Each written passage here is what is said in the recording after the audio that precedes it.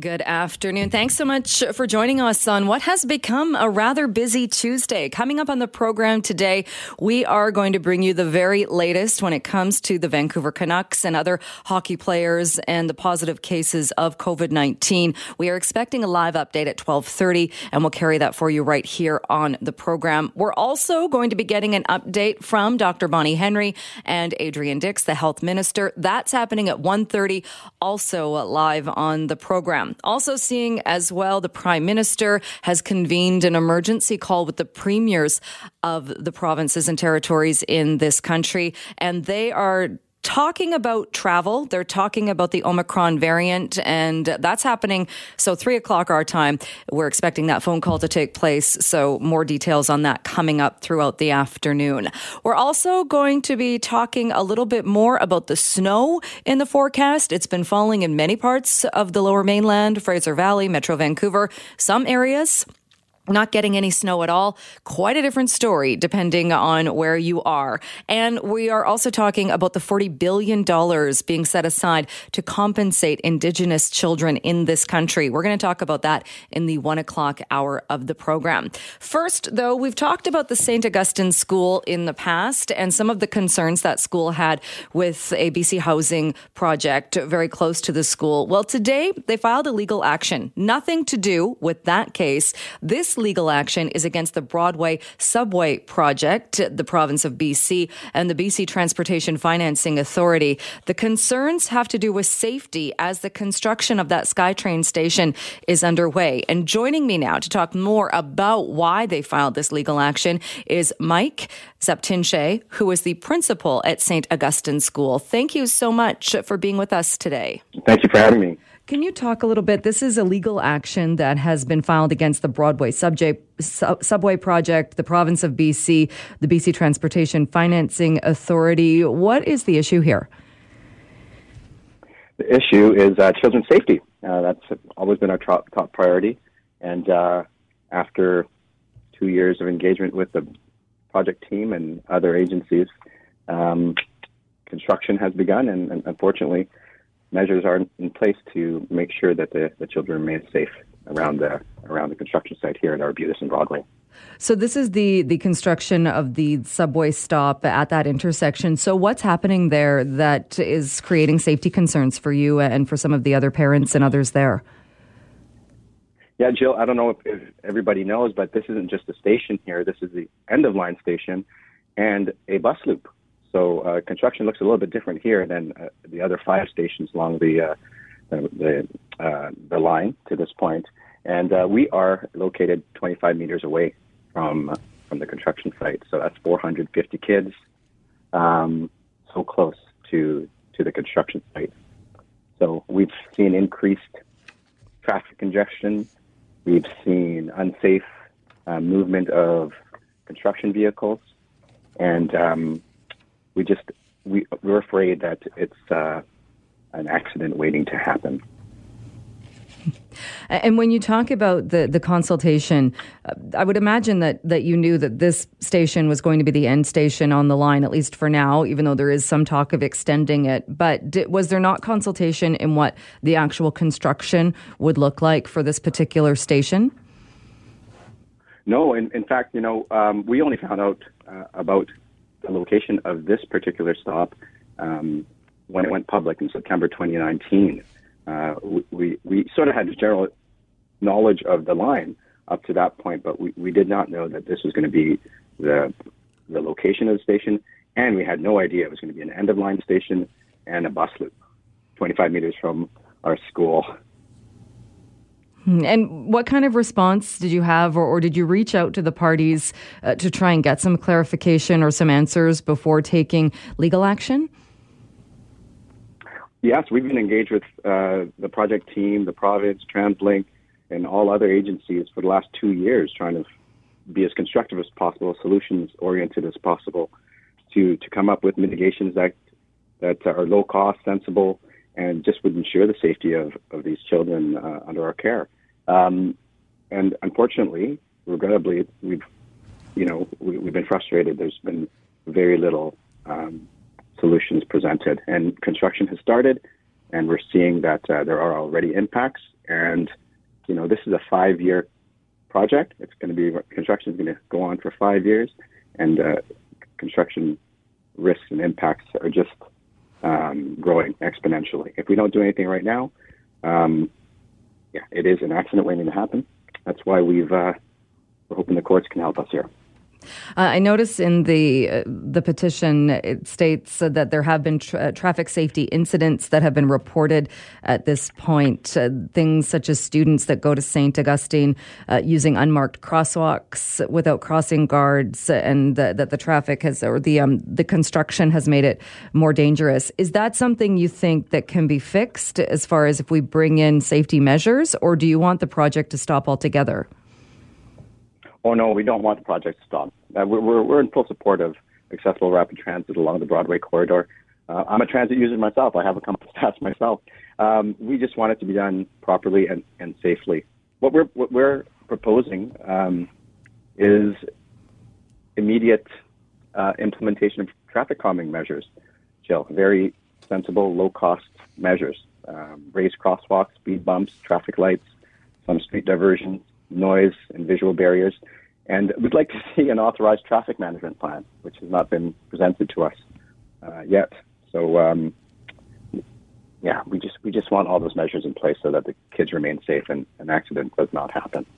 Right. One of the other calls or the mitigation measures called for is to eliminate all construction vehicle traffic on Arbutus whenever there's pickup or drop off times for students. So 8:25 to 8:50 in the morning, 2:50 to 3:15 in the afternoon.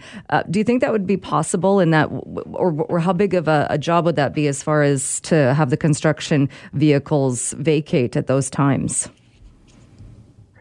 I think it is entirely possible. In fact, we've had reassurances that would be the case.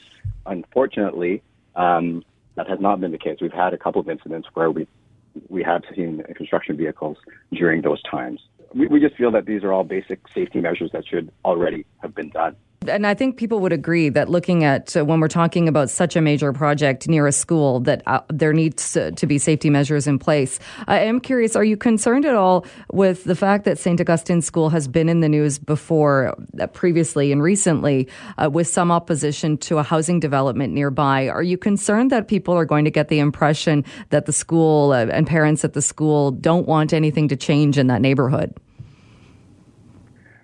I hope not. BC housing is a concern.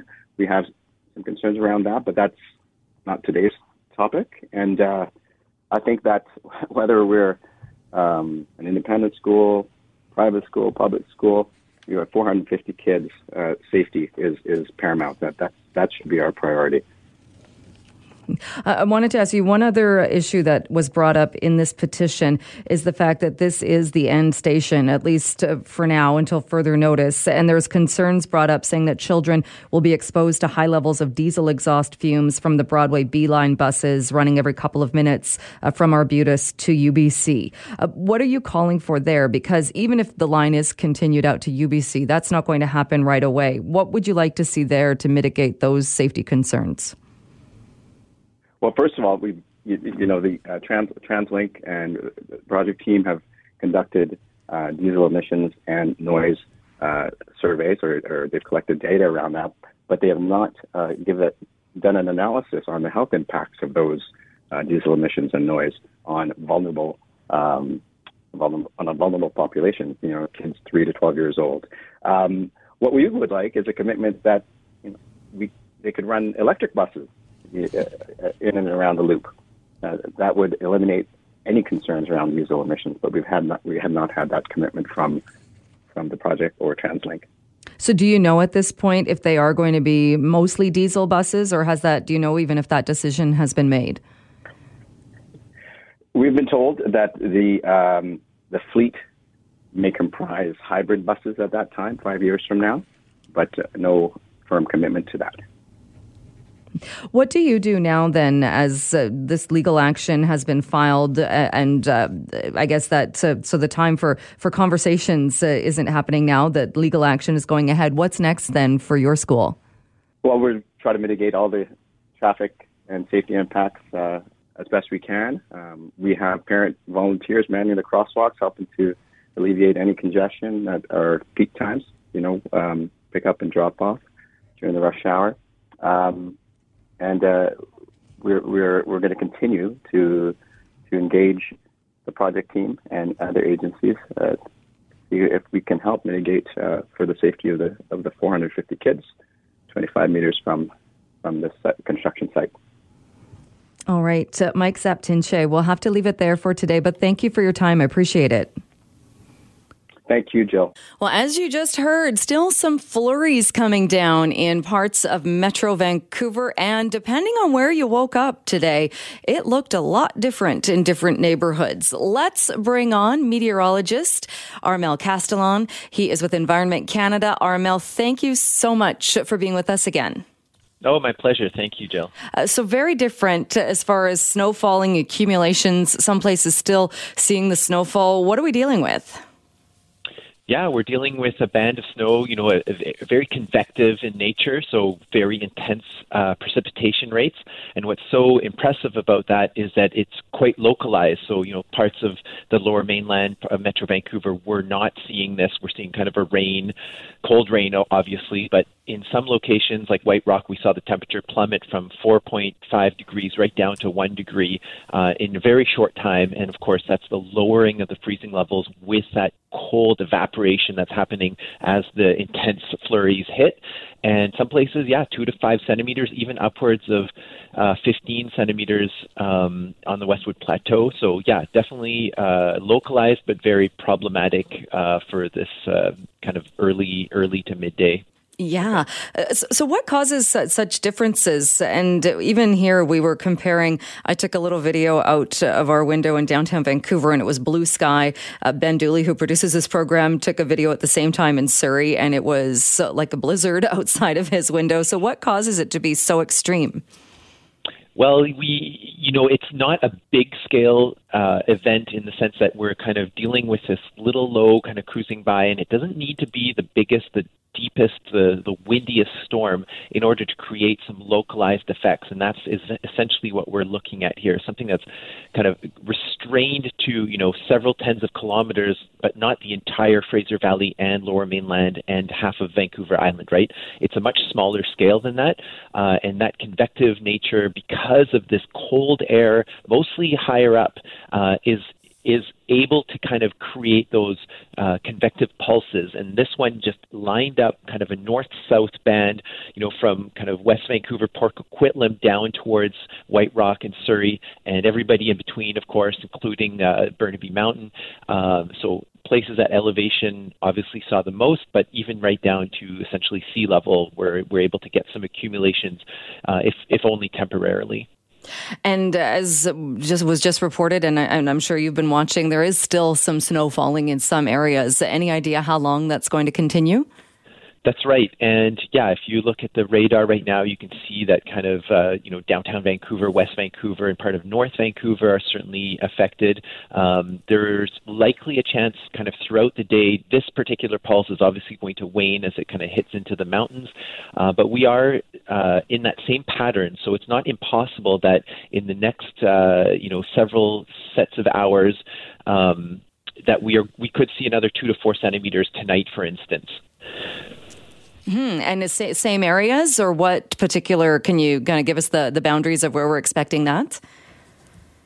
I would say that essentially the Fraser Valley and Vancouver, the sea to sky, are essentially the most likely scenario to see again another kind of pulse developing. Right now, it's not in the field of view, if you will, for the radar. So it would be coming up maybe from the San Juan Islands or Bellingham, that direction.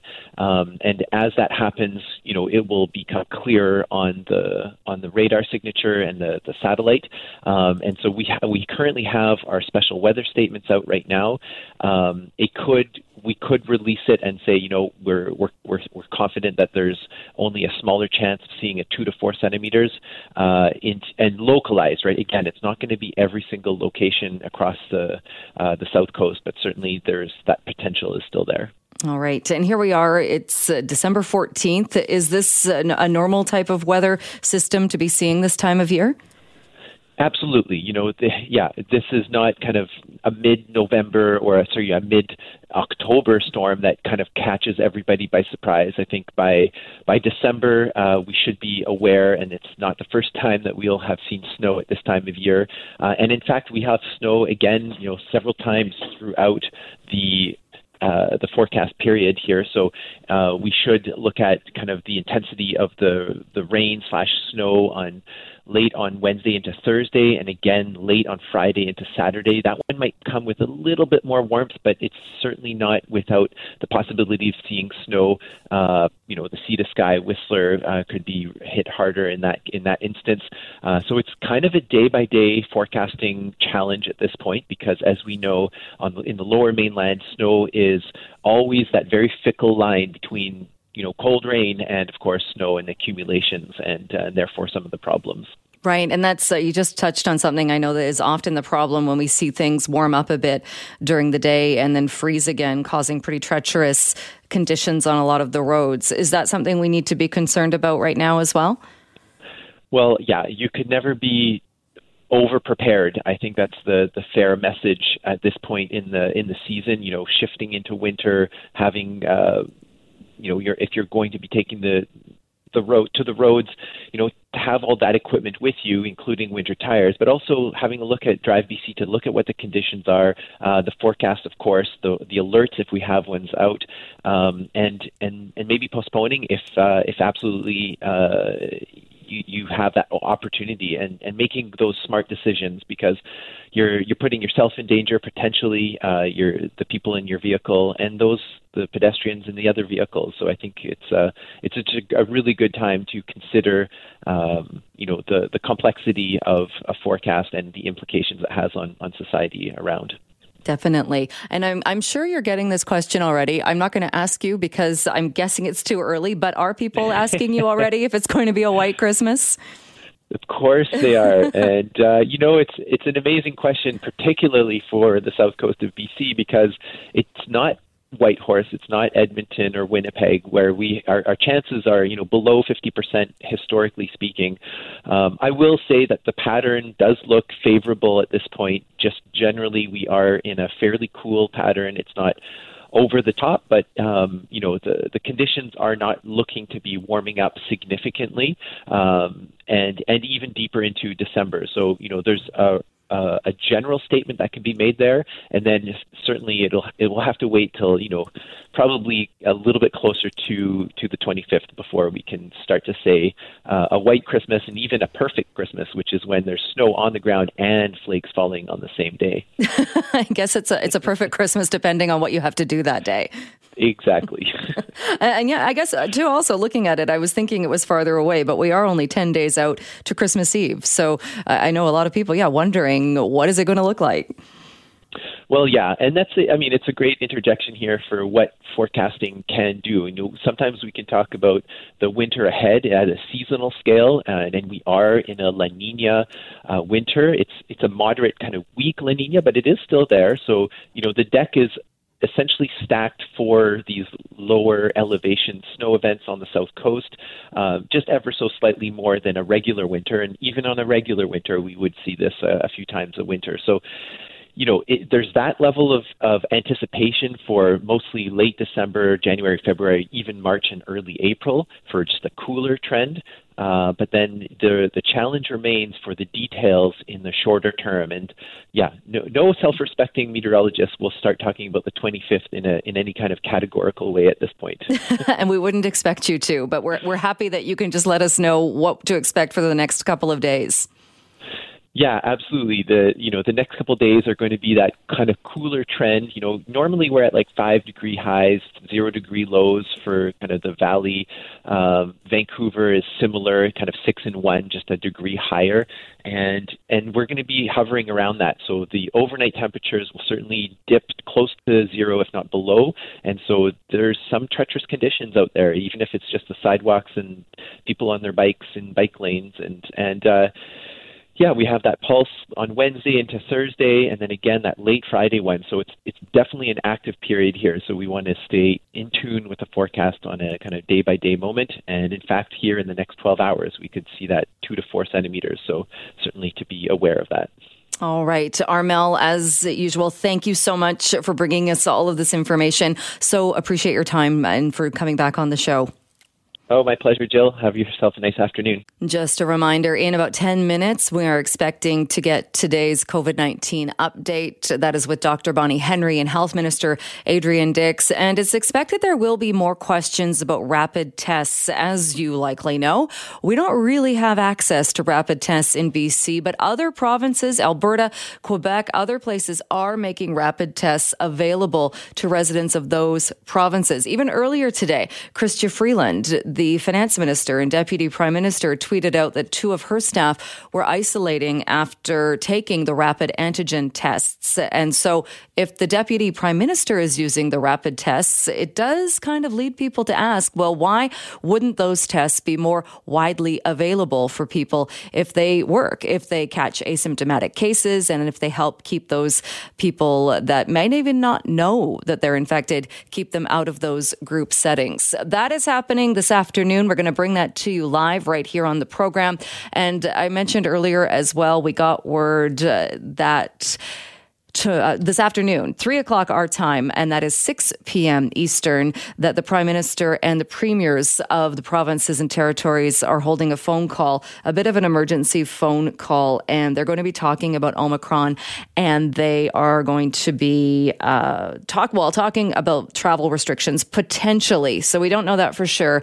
What we do know is that they're going to be talking about that, and we're hoping to get an update from that call a bit later on in the program. So that is happening, and you will likely get more details on that on the Jazz Joe Hall show. So stay tuned for that. On a much different note, we are again talking about parking. In the final hour of the program today, we are talking to Mario Canseco. He's a pollster with Research Co.